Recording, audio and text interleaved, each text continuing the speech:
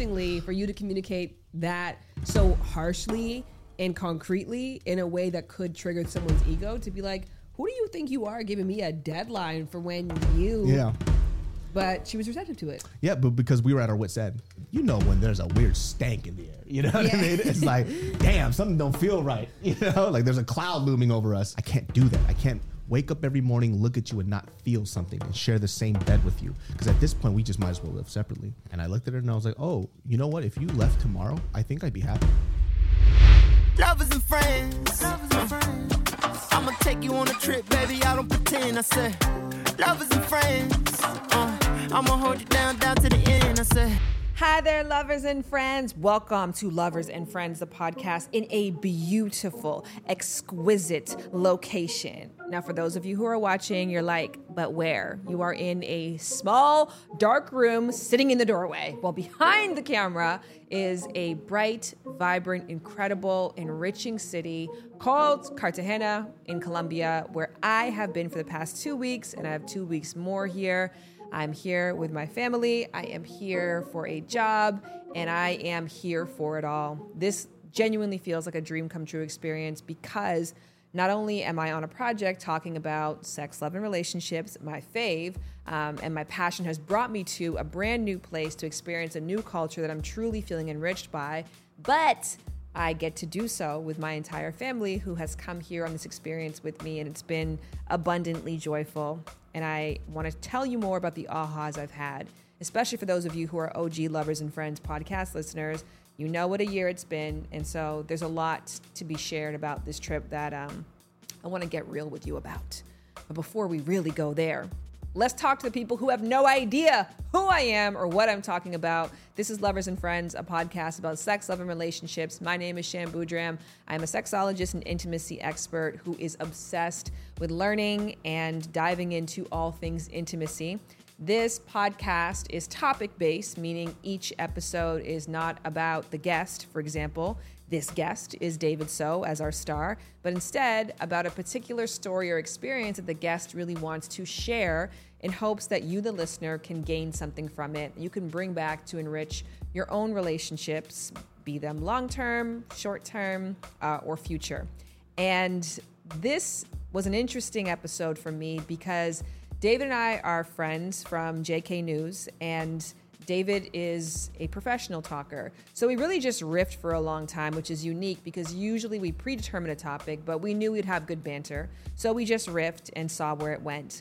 And the place that it went, I thought, was very fascinating, although can potentially be very triggering for a lot of people. In particular, this moment in his marriage that he shared. I gave her an ultimatum. I was like, if you want me to try again, then the one thing I need you to do is find a therapist in February. By the end of February, if you don't have a therapist or you haven't tried, by March 1st, there's going to be movers moving my stuff out. Now, I believe that this can either be triggering or triumphant, depending on what side of the story that you've been on. Because if we're honest, we have all been here before in a romantic relationship where we get to a stalemate, where one person is like, change or lose me, and the other person is now called to respond to this ultimatum. I say triumphant or triggering, because if you've been the person who wanted to call the person out, maybe you wish you did what David did. Or if you've been the person who has been called out, this can be a very painful experience. Now, getting to a space where you feel like you're not enough for the love that you thought was a safe, open, and soft place for you to land. And in full disclosure, I am filming this intro for the 50,000th time. This is the first time today, but yesterday I tried for hours to really pull together a leading concept to move us into this dialogue, and I just couldn't do it. In reflection, it's because the way I was trying to do it just wasn't right, and I inherently knew that. So I had these tips, these 3 phases to get your partner to change when you need them to, checklist that I was sharing, and I kept stuttering and stammering over different points, even just PTSD, thinking about it's making me stutter and stammer. So I kept getting stuck on different points, and I ended up throwing in the towel, saying I can't do it. And that is why this episode is coming out 2 days late. And last night, I was talking to my husband, Jared, about it and just kind of reflecting on, I don't know why this topic isn't really hitting for me.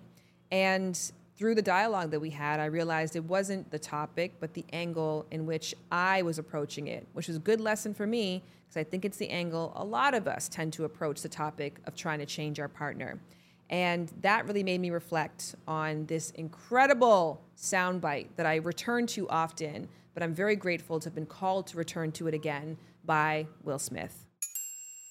I think the real paradigm for love is gardener-flower. So the relationship that a gardener has with a flower is the gardener wants the flower to be what the flower is designed to be, not what the gardener wants the flower to be. You want the flower to bloom and to blossom and to become what it wants to be. You want it to become what God designed it to be. You're not demanding that it become what you need it to be for your ego. Anything other than all of your gifts wide open, giving and nourishing this flower into their greatness is not love. What I love about Will Smith's analogy is that it's so visual. We can all immediately get it. We know what it looks like to try to make a mustard seed into a rose when it just never can potentially be that. But also, if you take it a step further and think about what comes to mind when you picture the relationship between a gardener and a seed? What's setting? What's the temperature like? What are the expressions like of both the seed and the gardener while they're engaged in this process? And you probably think of it like the milk box, right? Whenever we're called to imagine a farm, we think of beautiful, green, open spaces with clear blue skies and a friendly farmer and an even happier cow. But what actually happens behind the scenes is because we are trying to force the cow and we're trying to force so much production, it's GMOs, it's machinery, and it's a very unhealthy, hostile environment. A lot of us make the mistake of trying to force our partner into being something that they never can be, or we are trying to force change at an unreasonable pace, at a production level that is just not natural. And that is why what should be a very beautiful process of either letting go and accepting that you never can be what I ultimately desire, or leaning in and nourishing that person to become what they've always meant to be, can get very twisted. And so as you're listening to this episode, I really want you to call upon those visuals in your own life and think about them literally. What kind of gardener have you been? How have people treated you as a seed? And I think the story that David shares is a perfect example of tough love, but a story that really is a love story. We're going to talk about codependency. Define codependency. Essentially, codependency is a negative term usually used to describe a relationship in which one person needs to be needed, and so they foster dependency from their partner. So it's usually negative? It's usually negative, but in all honesty, all relationships are some level of codependent. I need you, you need me. But there's varying degrees of that. And so I drew a diagram right here. This is a Venn diagram, if you're not familiar. But essentially, this is a representation of a basic relationship, right? So a healthy one, let's say. So there's David, and then here's your wife, Mario, and then I've got Daryl in the middle, which is the place that the two of you meet, whether that be shared friends, shared interests, shared time together, shared babies, puppies, whatever. So with that to be said, how would you draw your circles? Now, this is a very interesting question, right? So now it's like that for us. Wow. Yeah. So that's about 10% shared circle. Yes. So it was probably even a lot smaller before. Less than this. It was less than that. So you've graduated to 10. So when she and I first got together, we lived very, very separate lives, right? So she lived all the way on the west side. I lived towards like Pasadena. And let's be clear, we're not talking about of America. Yes, we're talking about in the Los same city. Angeles. Okay. But traffic-wise, it's an hour and a half drive. But within that, within rush hour only. Yes. Any other time, it's 40. Other than that, I told her to get the fuck out of my face. No, but we would see each other maybe at most once a week, and it was like that for about 4 years. And I think that's why we worked so well, right? Because she always had her separate life. I had my separate life. She had her friends. I had my friends. And our friends are vastly different. they're two separate worlds. I grew up in Sacramento, California, in the south side of Sacramento. She grew up in Los Angeles in a very Asian predominant area. That she grew up with academics. They all went to, I don't know, like private schools, or they went to very universities, right? My friends were half and half. And so I didn't really want to mingle our friends together because it would just be a weird thing, right? And I never really did that in the first place. I always liked being with somebody who had their own life and my own life, because it always made it more fun when we got together. One of the biggest things that I had before I decided to get into a serious relationship again was that she would not work in the same industry as me. Because, number one, I think as artists, we're a lot more sensitive. And so, for example, like if I do a video, I don't ever show her my videos, because if she does something and she goes, it wasn't that funny, I'm like, cool, well, let's take it outside then, huh? Yeah. So now it's like, okay, I made sure that she had a separate, because number one, it just made things more exciting. I got to learn more about her, and we didn't have to share all of our goals together, right? We have shared goals, but then she has her own separate stuff. And so when we would meet together, we just had so much more to talk about. And I think for my first relationship— What does Mariel do for a living?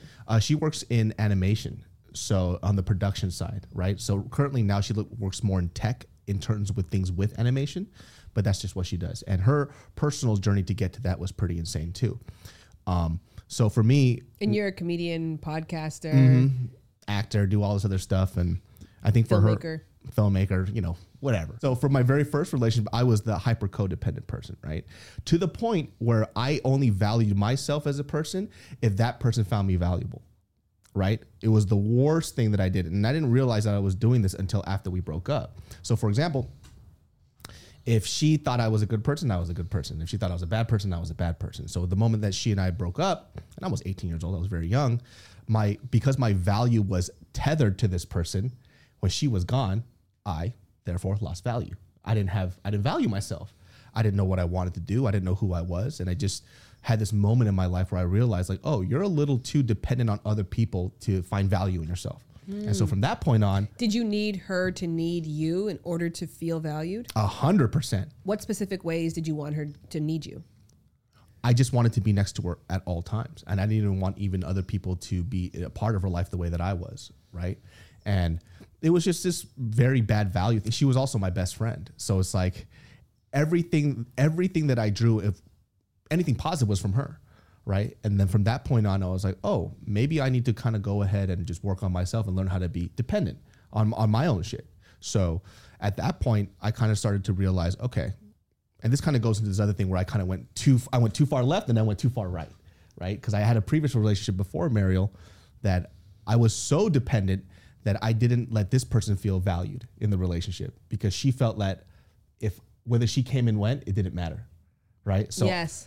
Because I was so damaged here, I went too far here. So it's like the Goldilocks story. yeah, exactly. So I couldn't find my right porridge. Yes. You know what I mean? Until Mariel entered my life. And then she was the one that kind of like fixed these bad habits of mine. It's like, you know, it's okay for you to tell me I love you more than just, I don't know, once a month, right? And then I had to sit down and think like, okay, why the fuck am I doing that? So I do love her. I appreciate her. She's the one for me. She's the woman that I want to marry and I'm going to marry, and I am married too. So why do I do this? And then you had to go back and like, oh, it's probably because of that time where, you know, when you were younger, where you kind of like gushed out love and affection because you're trying to hold this person close to you, that you're afraid that if you do that, this person might leave and you're left with nothing. It's fascinating about that because, are you familiar with attachment styles? No. So attachment styles it's a theory that people have these basic ways that are created from childhood in how they form relationships with people. So there's anxiously attached people, in which that usually comes from like helicopter parents. Oh, I do remember this. Our couple counselor told us about this. Yes. Yeah. And so there's anxious, then there's secure, and then there's avoidant. And so according to this Venn diagram, in some cases, you and Mariel are a little avoidant because your circles are further apart. But in that mutuality of avoidance, you find balance with each other. Mm-hmm. Because if you are one anxious person, one avoidant person, that's when you have huge conflict, because you needing your own separate life, you wanting your own separate space becomes a trigger for me as an anxious person. Now I feel abandoned by you. So that's why it's interesting, because it sounds like you almost like edited your own attachment style as you went along. Mm-hmm. And she's the anxious type. So you see how that doesn't help. You know what I mean? And so for her, And obviously she had to go through her own therapy and stuff like that, where she kind of had to find the stuff about herself too. And then she had to go into the whole thing of why she's like that. And it stems from her family and her relationship with her mom. And so as we've continued to grow together, we've been getting better and better and better. We actually almost, before we moved in together in our last place, I was done with her. I was going to split with her. So we were engaged, but we weren't married. And there was a point in our relationship where it got really bad. And I looked at her and I was like, oh, you know what? If you left tomorrow, I think I'd be happier. And so it was like one of these moments where we had to look at each other and say, hey, at this very moment, I'm not good for you. You're not good for me. That's a really great way to gauge the health of a relationship. I've never heard it put so like clearly before. You get to this place where you're like, yeah, if I didn't have to hang with you tomorrow, I think I'd have a better day. Yeah. And it was weird because I literally said that while we were laying in bed. And then I looked over at her and then, you could, when you're with somebody, whether it's friends or relationship, when there's a weird stank in the air, you know what I mean? It's like, damn, something don't feel right. Like there's a cloud looming over us. And so I just said it. And I was like, I have to say this because now I'm living in dishonesty. I can't do that. I can't wake up every morning, look at you and not feel something and share the same bed with you. Because at this point, we just might as well live separately. And so when we said that, she said, I feel the same. Was that during the pandemic? It was during the pandemic. And so, I mean, that's a whole other separate conversation too, especially when it comes to relationships, because remember, we only saw each other intermittently, especially because she had a job that worked outside. And now I saw her every day. So now what we liked and hated about each other was accelerated because we're in this small, tight space and I'm just looking at her stupid face every day. And she's looking at my stupid face like every day. She was like, it's very funny how every time you open up a fucking cabinet, you just leave it open. I'm like, do I? And I'm like, yes, I do. But because you talk to me like that, I'm leaving it open on purpose. And we would just start doing shit to piss each other off. And after a while, we started seeing everything that we hated about each other. And we had to figure out, is this something that we can solve or is this something that is going to bother us for the rest of our lives? There are certain parts of my life that are pillars. They're part of my foundation that will never, ever move. This stuff cannot be fucked with at all. Everything else is an issue, it's a problem, it's annoyance. We can work around it or whatever. One of them is religion. The other one is family. And the other one is, what's it called? Not codependency, but the opposite, but being able to function on my own. Independence? Yeah, independence. So I need these type of things. The thing that, the pillar thing that messed up was the family part. Because she had a lot of issues on her own with her own family, and not big stuff, but it's like personal trauma that she has to deal with. It was affecting our relationship. I'm somebody who believes in boundaries, right? And I was kind of harping on her. It's like, you got to set boundaries with your parents, specifically because when we have kids, they don't understand these boundaries. It bleeds over to me. And I think for me... Oh, I understand. Because I was thinking about that. Like, these are your pillars. Why does her relationship with her family infringe on your pillars? Because you're thinking ahead. Mm-hmm. And you see her as your family and you see her family as an extension of yours. Mm-hmm. For me, that was like, oh, this is something that is going to be a problem and it's shaking my foundation. So... That was a probable reason why you would have ended the relationship? Yeah. I am so sorry, everybody, and David, but I got to pop in right now to tell you about the sponsor of this episode, ZocDoc. We talked about them before, but let's do it again because it's so nice. We got to do it twice. ZocDoc is a free app that shows you doctors who are patient reviewed, take your insurance, and are available when you need them and how you need them. Whether you want to do an in-person visit or virtual is great for you. With ZocDoc, you see real verified patient reviews to help you find the right doctor in your network and your neighborhood. Now, I've been using ZocDoc to find quality doctors in my area. And as I mentioned, I use ZocDoc to find a podiatrist because my feet have been acting crazy. And once I get back from Colombia, I got an appointment set just like that. So on ZocDoc, you can find a specialist for whatever you need. What I love about them is the mobile app. Again, it's that same smart, intuitive software that we already use when it comes to finding the best place to eat or deciding how we're going to get somewhere fun for the night. ZocDoc does that for you and gives you convenience, power, and control all in one handy place. So all you got to do is go to ZocDoc.com/lovers. We talked about the tongue twister last time. We've clearly gotten better. Go to ZocDoc.com/lovers and download ZocDoc app for free. Yes. Then start your search for a top-rated doctor today. Many of the doctors are available within 24 hours. So that thing that you have been putting off getting looked into.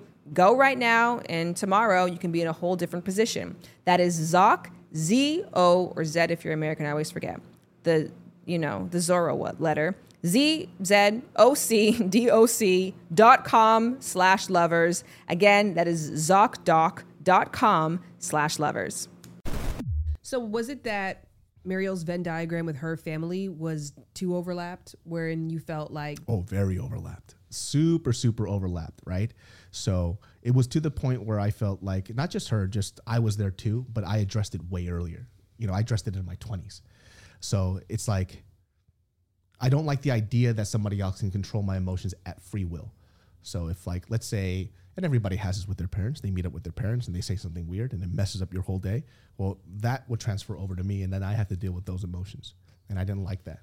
But, since, she talked about it too, where she talked about how her relationship got better with her mother after therapy, right? And I think, like, that was already a hard thing too. So my stipulation to her was, hey, in February, I need you to try therapy, right? Because whatever I'm saying is not getting to you, and we're at a point where we're going to split. She goes, well, I want to do couples therapy first. I was like, no, you're not doing that. You need to try therapy first on your own, because you need to trust the process. If you don't trust the process, therapy doesn't work. If you think that you know better than the person who's trying to advise you. So try it on your own. Have your own experience with it, and then we'll go to couples counseling. And so I gave her an ultimatum. I was like, if you want me to try again, then the one thing I need you to do is find a therapist in February. By the end of February, if you don't have a therapist or you haven't tried, by March 1st, there's going to be movers moving my stuff out. So that's just what it is. And so she tried it. She loved her therapist. She unlocked all this shit. Some people, just by virtue of that suggestion, it's interesting too, because you gave the open cupboards analogy, where something like that would trigger you to be like, I'm gonna keep all these fucking cupboards open. And so interestingly, for you to communicate that so harshly and concretely in a way that could trigger someone's ego to be like, who do you think you are giving me a deadline for when you... Yeah. But she was receptive to it. Yeah, but because we were at our wit's end and she wanted to try, I didn't. So I was like, okay, cool. So I'm out. I'm already checked out, by the way. So if you're trying to mend this stuff, then yeah, I have one stipulation for me to, because it was our relationship was so bad at this point. Like, we have already been checked out for months. So at this point, it's like, cool, there's an ultimatum now, because you don't believe in something that I truly believe in, which is therapy, right? Because I've been going through counseling and therapy since I was a little kid, because I had anger issues. So I had to go through anger management since I was like 8 years old. Fascinating. Yeah. So I never had this thing, therapy's weird. Like, I had it my whole life. Yes. I just didn't know it was therapy, And that was therapy was the reason why I got to mend my relationship with my dad. So I like therapy. I think it's dope. So I never had this weird, feeling about it because I was forced into it as a kid because I needed it, But the leveling up that I had with Mariel was even more intense, because now I started to realize that committed relationships are less about I find out more about me than I do about her, specifically when it comes to bad habits that I thought were habits that were perfectly fine, but it's not. I told you I grew up in a very violent household. Well, my household, we would break shit. We would punch walls, smash things. We love each other. We would never hit each other, but we would act violently. And in my mind, because in my world, that thing's acceptable, it doesn't mean that it's generally accepted. We had this little eye cream that she had, this Korean eye cream. She got me so mad. I took this cute little thing and I fucking slammed it on the floor, and the eye cream splattered, right? In my mind, I'm like, that's just eye cream. She's fine. She got scared. She started tearing up. I'm like, fuck you scared for? I ain't gonna hit you. That's in my mind, right? But she goes, you broke something in front of me. I'm like, I know. 1.5 ounce eye cream. There's nothing wrong here. But seeing her scared of me and crying made me think, oh shit, I did something violent in front of her, right? From that point on, I don't do that anymore. And that's something I learned about myself. This is not an acceptable behavior. I didn't know that. It was acceptable in my household. We would break shit all the time. And then after that, we would just eat dinner. But for her, it's not okay. So like, I just kept on finding all this new stuff. I'm like, oh, this is probably not that good.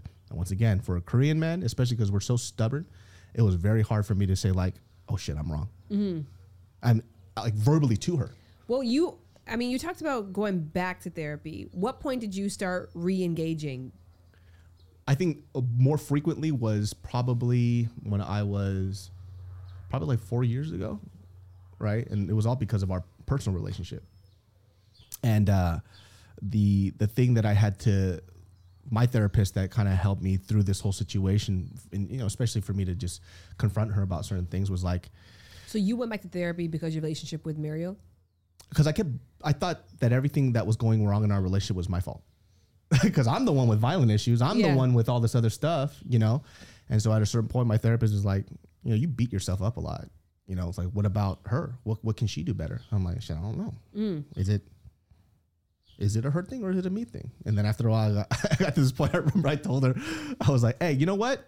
I didn't do anything wrong. It's you. Right? And it felt good to say that. Because she didn't know throughout that whole time I was going through therapy, trying to figure out, how can I do better? How can I do better? How can I do better? Because I'm so used to messing up. And then I got to the point, I'm like, nah, I'm pretty fucking good. Yeah, because you've been putting the work in. Yeah, I was like, now it's Was it frustrating putting in the work and having a partner who was not like equally inspired to engage in the work? Yeah. And, she was trying to engage the work in her own way, right? But it wasn't working, And clearly what I was doing wasn't working, trying to beat myself up for stuff. And, and I want to encapsulate it too. She was always trying, right? Yeah. But sometimes we need to try things in a different perspective because we're just doing stuff, the same thing over and over, and it's not working. We think that it's going to work. It's not going to work. Sometimes you need that other outside perspective, and that's where fucking therapy comes in. Well, that's like when you get a piece of furniture from IKEA that you want to build yourself, and you're like, I'm not using the manual. Yeah. And then after 4 hours, you're like, where's the manual again? Yeah, why are these drawers upside down? And then you're like, oh, it is true. I mean, I've talked about that with closure. People are like, I just sought closure within myself. I was like, Kinda. Yeah.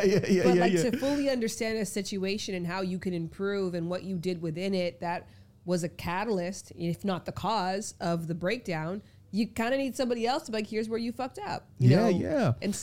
And one of my, this year, I wouldn't say this year, but maybe since pandemic, one of the things I figured out about myself was that I fucking hate people who don't have any sense of personal responsibility. I hate it. I can't stand it.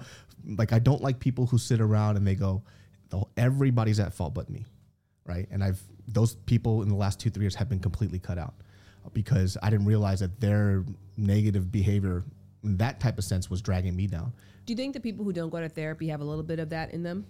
For sure. And, therapy can be done in many different ways, right? But I do personally suggest professional therapy because they just have tools. They know how to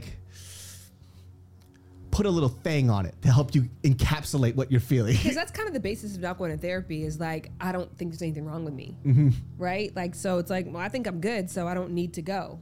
Wherein there's something wrong with everybody. Oh, 100%. You know what I mean? And when you're allowed to kind of really frame out this issue that you have, and there's terms for it or solutions for it, it really just makes you feel normal. How did it practically make you a better lover in your partnership? It helped me specifically. Okay. There's this thing about me where, because in my household, we don't say you hurt my feelings. I couldn't say that for the life of me until last year.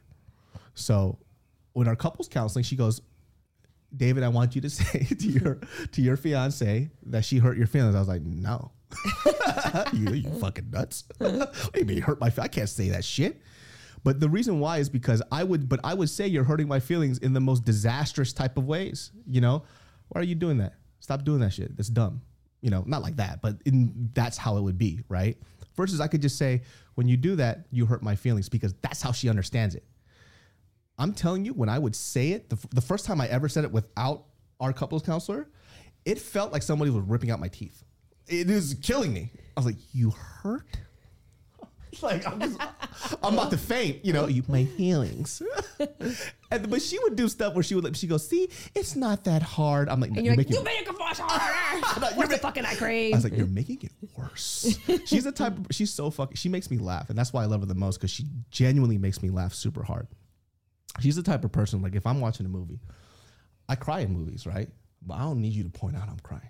Let me cry. We'll be in a theater, straight up, bunch of people around. I'm watching. I'm bawling, and then she'll look at me and she goes, "Are you crying?" I'm like, "Bitch, if you don't shut the fuck up, what are you doing? You don't have to say it out. I know I'm crying." And she goes, "It's okay." She's rubbing my back in this theater full of people. I'm like, "Listen, I don't have this thing of like certain like masculinity type of shit, but you embarrassing me. Yeah. Like, you need to cut this shit out. Let me just cry, all right?" But that's what it feels like when I have to say you hurt my feelings, because I was never either allowed to say it or I never even felt like it was necessary. I would just try to say, well, this is a problem you need to fix, versus just saying, hey, you hurt my feelings? I don't like it when you do that. And then she would just never do it again. It was just such an easy solution. So being able to kind of communicate my feelings in a way that she understood, even though it would make me feel weird, would solve literally 90% of our issues. Because there's always a communication breakdown. It's not because she's a bad person, I'm a bad person. We're just speaking two different languages. It's like, how do I get to that medium point where we can understand what the hell we're talking about? Yeah. So was it safe to say that if it wasn't for therapy, you guys wouldn't have gotten married? 100%. 100%. I mean, that's why I don't push it per se, but I have no problem talking about it, right? Just because y'all motherfuckers need some therapy, man. Like, just try it out. Let me tell you something. You know when you go to a bar and you kick it with your homies who are all like-minded and they just gas you up? That's not therapy. Complaining is therapeutic. Those are two different things. Very different things, you know? And I'm trying to get people to understand. They go, I have therapy. I kicked it with my homies. Those dumb motherfuckers don't know shit. They don't know shit, all right? They don't know anything, because you only tell them a version of your story that you want them to like you. Yes. When you're with a therapist, you say everything, the good, the bad, the evil, whatever. And then it's weird. Like, you almost feel like, oh, I'm not being judged. I'm gonna say some fucked up shit, right? And then you could say it. And then you feel better. And that's how you kind of laid it all out there, and then you pick up the pieces. Or to your point, the experience you had with your dad, you were positioned in the story to get empathy, to be like, he's this, he's that, da da da da. And they were like, okay, well, cool. Well, what do you know about your dad? Yeah. So I was like, session over. Right.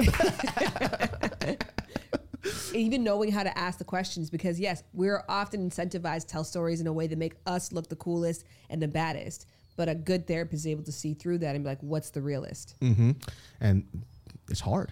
It's really, really hard to kind of sit there and talk about and also unpack things that you know you hate about yourself, but you've never told anybody. And you never even had a conversation with your parents or maybe even the person that you're with about this stuff, because you don't want people to know about your weaknesses, right? Why would you show people your worst hand ever? But you can do that with a therapist. It feels good. Yeah. It feels real good. You know, it's like, damn, I fucked up today. I fucked up real bad. Because that's actually a talent, though, because I think a lot of people, but you already had that thing inside of yourself where you wanted to take responsibility. Like something switched in you, because I believe a lot of people go to therapy to be told that they're right or to be validated in what they do and how they feel, as opposed to being challenged in what they do and how they feel. So you probably had a unique vantage point from that perspective, where you went in almost overcorrecting of being like, fix me, fix me, fix me. Where the therapist was like, are there not like other people involved? It's like, nah, it's just me. Yeah. Like, what do I got to do here? You know, it's very, it's therapeutic. It's exactly what it is. I just wish like people would just try it. Well, because what's going to happen? You either gonna like it or you're gonna dislike it. And by the way, I find like therapists to me are like churches. You just gotta find the right one. Right. Not all of them are the same. Some people just aren't gonna vibe with you. Some people might not be able to understand what you're going through. You'll find the right one, right? And like I said, because we're so good at lying to ourselves, you just need somebody to be honest with you. And that's what helped my relationship out. And it still helps me out to this day. I mean, me and Mary, we're far from perfect. We're fucking maniacs. But we found each other. Right. And yeah, like I remember she just left recently where she went for a wedding for one day. Right. And before, what she used to do was say, even if I was gone for a day, she'd be like, are you going to miss me? And I'm like, motherfucker, one day. Why the fuck would I miss you? Right. Well, she left this time and our relationship has been really good lately. And I was like, oh shit, I kind of miss this girl. You know what I mean? Yeah. And instead of saying it in my head, when she came back, what I do, I said it to her and it made her feel really good. And that shit made me feel terrible for some reason, but it made her feel good. You know? Talk to your therapist about that. Yeah, I should. But she felt good. And she was like, it felt really nice for you to say that. And I was like, fuck, I feel terrible, but it makes me feel good that you feel good. You know? And we start there. And that's, yeah, maybe I should hit up we should talk about that. follow David So Comedy on YouTube, listen to Genius Brain, the podcast, binge all of his shows with Tim as well. And he also is a filmmaker and an entrepreneur. So lots to learn and love about David So, and one place to find it all, that is the show notes. And before I say that is the show, I got to tell you guys about a realization I've made about postpartum depression since I have come here to Colombia. But before we do that, we have one more sponsor of the show that I'm actually very excited to talk about because it kind of ties into what I want to launch into after this. So I want to tell you about Apostrophe, which has nothing to do with postpartum. But Apostrophe is an incredible service that allows you to access a team of dermatologists who can assess your skin needs and goals and then prescribe you medication to meet those goals or prescribe you products to meet those goals. And then they send that to you. So you get this entire boutique dermatology experience without having to leave wherever you are. It's all done through your phone.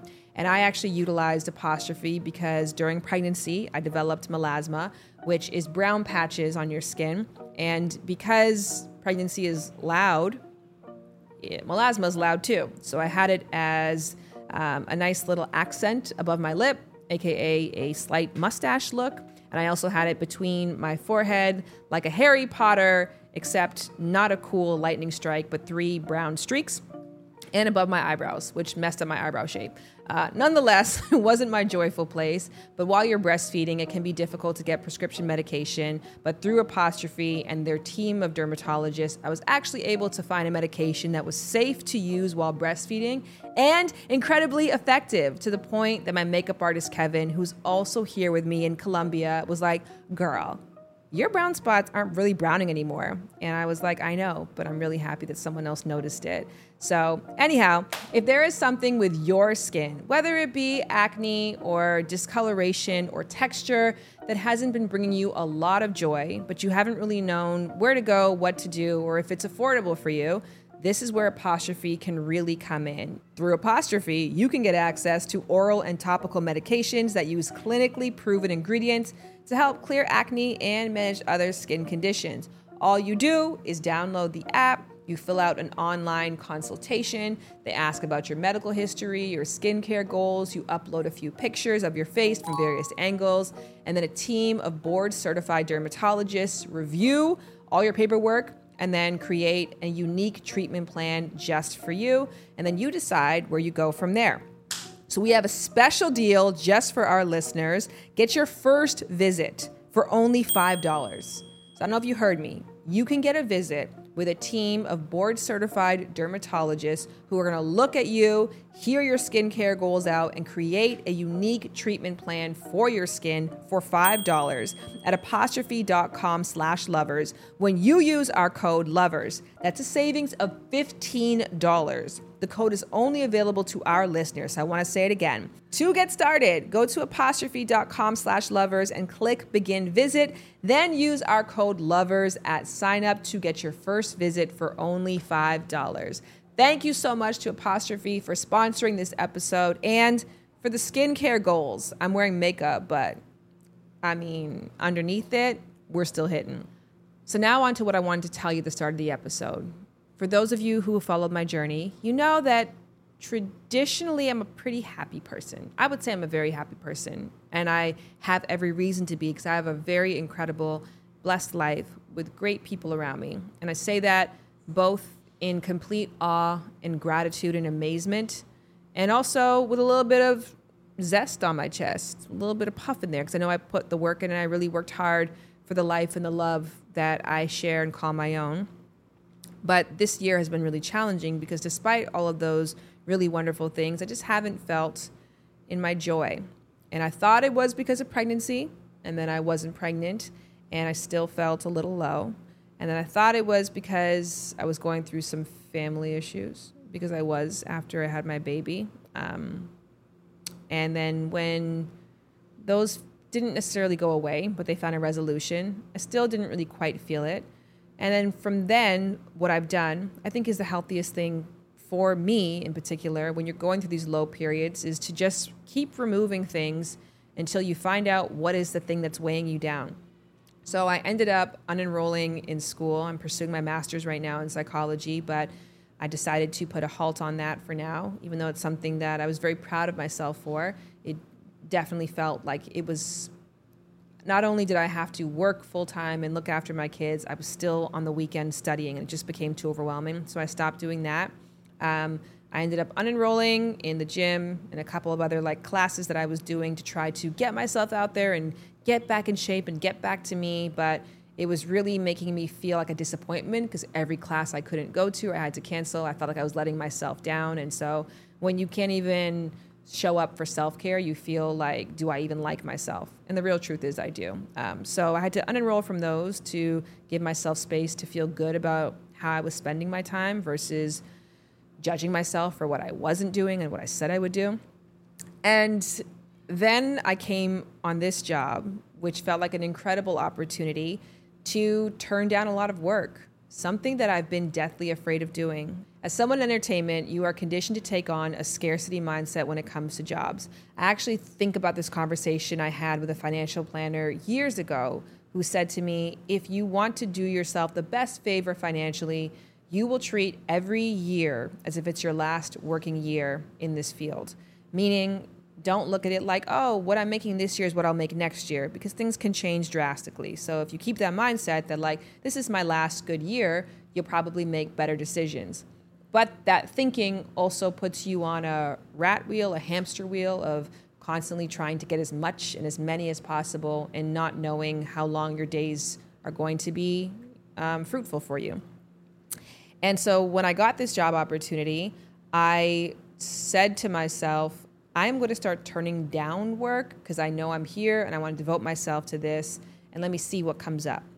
And what has come up through this time of just being here and working on this one job, the podcast, but as you can tell, I'm late with it, so I haven't been as great and as on it as I can. And those of you who follow me on Instagram know that I haven't put out any clips promoting the incredible episodes I've had with the beautiful Cammie Crawford, who I'm obsessed with, or of the on stages, Kev on stage and Melissa on stage. I just haven't had the time to do anything else other than the job that I'm on and the job that I really truly want to be doing. And that has been my big aha, that as a modern woman, which I cringe at saying that, but as somebody who has deeply defined themselves by the work that I do and the legacy that I leave, I find that right now what I'm really deeply called to do is spend way more time with my family. And I made that realization here, and it made me a little sad because it's an identity shift for me. And it also made me feel a little relief because now I know what I'd like to pursue, and that is less time hustling and working and more time with my kids. I don't know what that looks like or how long this feeling will last for. But after paring everything down and even saying it right now, I feel like that's my truth. But it also has me calling into question, what does my work life look like in the coming years? So tips on figuring that out would be great. But I wanted to share that with you because it actually is good news. I feel very light and lightened by that aha. And maybe I just feel that way because the city is so fucking fun. I just want to just do nothing else but hang out and have a blast in it with the people that I love. And with that being said, I'm going to end the podcast so I can do that because they're all waiting on me to go to dinner. And but I've had a blast doing this too. Now you get the conflict. There we go. Okay, I'm leaving. Love you. Bye. Lovers and friends. I'ma take you on a trip, baby. I don't pretend. I said, lovers and friends. I'ma hold you down to the end. I said. Lovers and Friends is executive produced by Shared Entertainment's Shan Boudram. It is produced by Boudram and Krizia Cruz with production support from 2S Entertainment's Adam Krasner, Isabel Gallant, and Brianna Barone. The Lovers and Friends theme song is produced by Sean Ross and performed by Jared Brady, who also does the scoring and engineering on our episodes. Lovers and Friends is powered by Audio Boom and made possible by our incredible sponsors who you can show love to by reading our show notes.